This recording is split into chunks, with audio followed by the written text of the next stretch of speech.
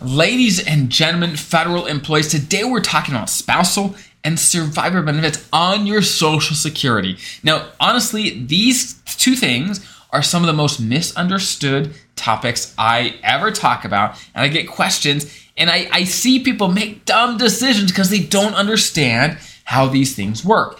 And if you didn't know already, when you start your Social Security benefits, it's going to impact your spouse incredibly, a lot. It's going to impact your spouse's situation a ton. That's what we're going to dive into today. If you're new here, welcome. My name is Dallin Hawes. I'm a financial planner and CFP who loves helping federal employees just like you get the most out of their benefits and retire confident. So the first thing to know about Social Security, it's a big program. There's a lot of things. There's a lot of moving parts. Okay, but I'm going to try to simplify at least parts of it today so you understand how it works. Again, we're talking about spousal benefits and survivor benefits. So spousal benefits is the benefit that your spouse could get based on your working history, or vice versa, what benefit you can get based on your spouse's working history while you're both alive. But when one of you passes away, the benefit that now comes into play is survivor benefits. So keep that in mind. Spousal benefits is when you're both alive. Survivor is when one of you passes. And the rules for both of them work a little differently, okay? Let's start with spousal benefits.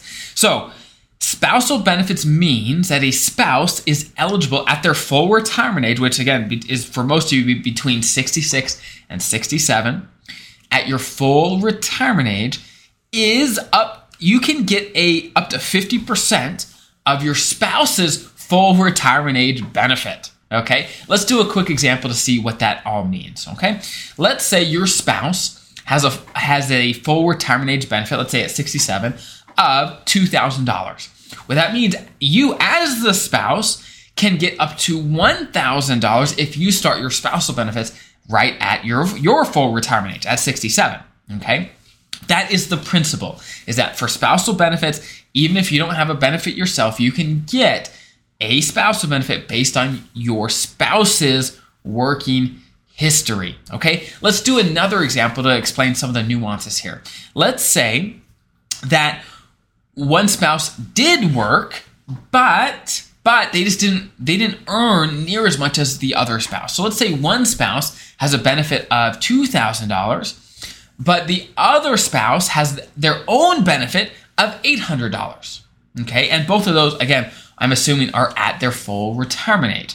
Well, the lower earning spouse, can they get their own benefit and spousal benefits? And the answer is, well, no, not really.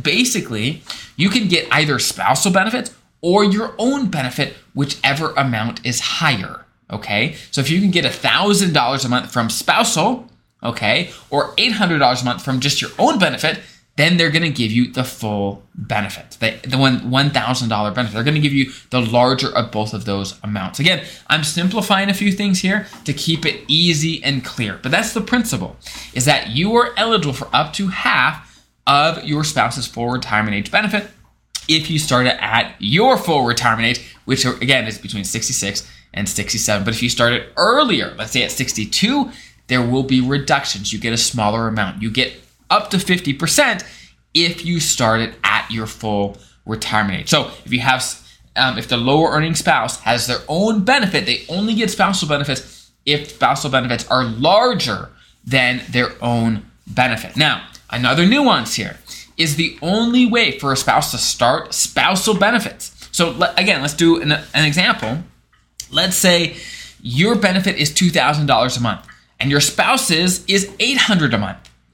Well, can they get $1,000 a month, which is their spousal benefits they're entitled to?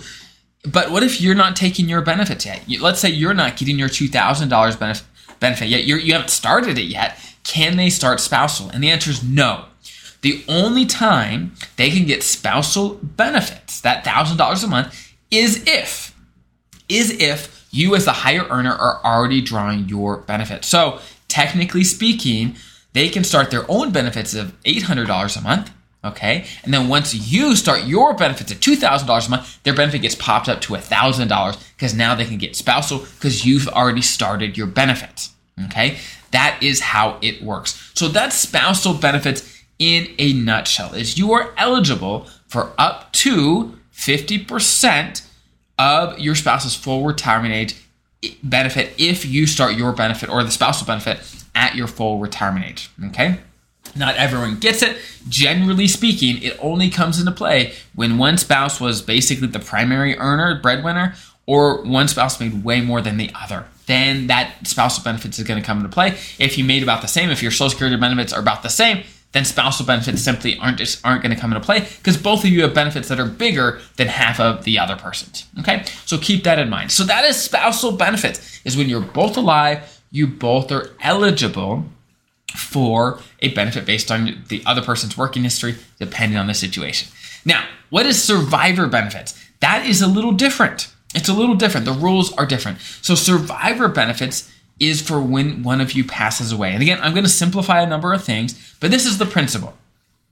Let's do an example. Let's say your benefit is $2,000 a month. Your spouse's is $1,000 a month. Well, what if one of you dies? What happens?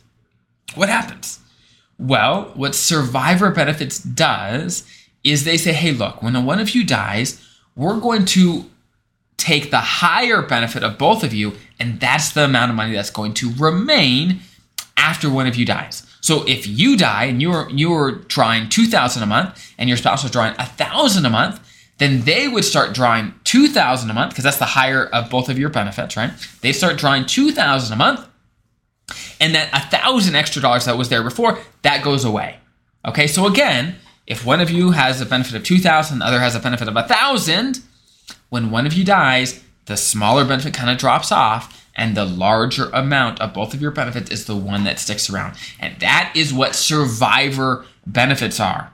Okay, survivor benefits is saying, hey, the bigger both of your benefits, that's the one that's going to stick around when one of you dies. And spousal benefits, again, only applies when you're both alive.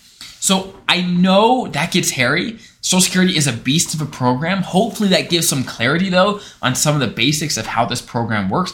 If you have any other questions, I've got other videos on Social Security about when you should file, some other strategies, but today I wanted to explain a little bit about spousal and survivor so you understood a little bit more on how this works for you. If you have any other questions, there's a link below in the description to submit those, and we base our future content on the questions we receive. So I hope that's helpful. Have an incredible rest of your day. I'll see you next time.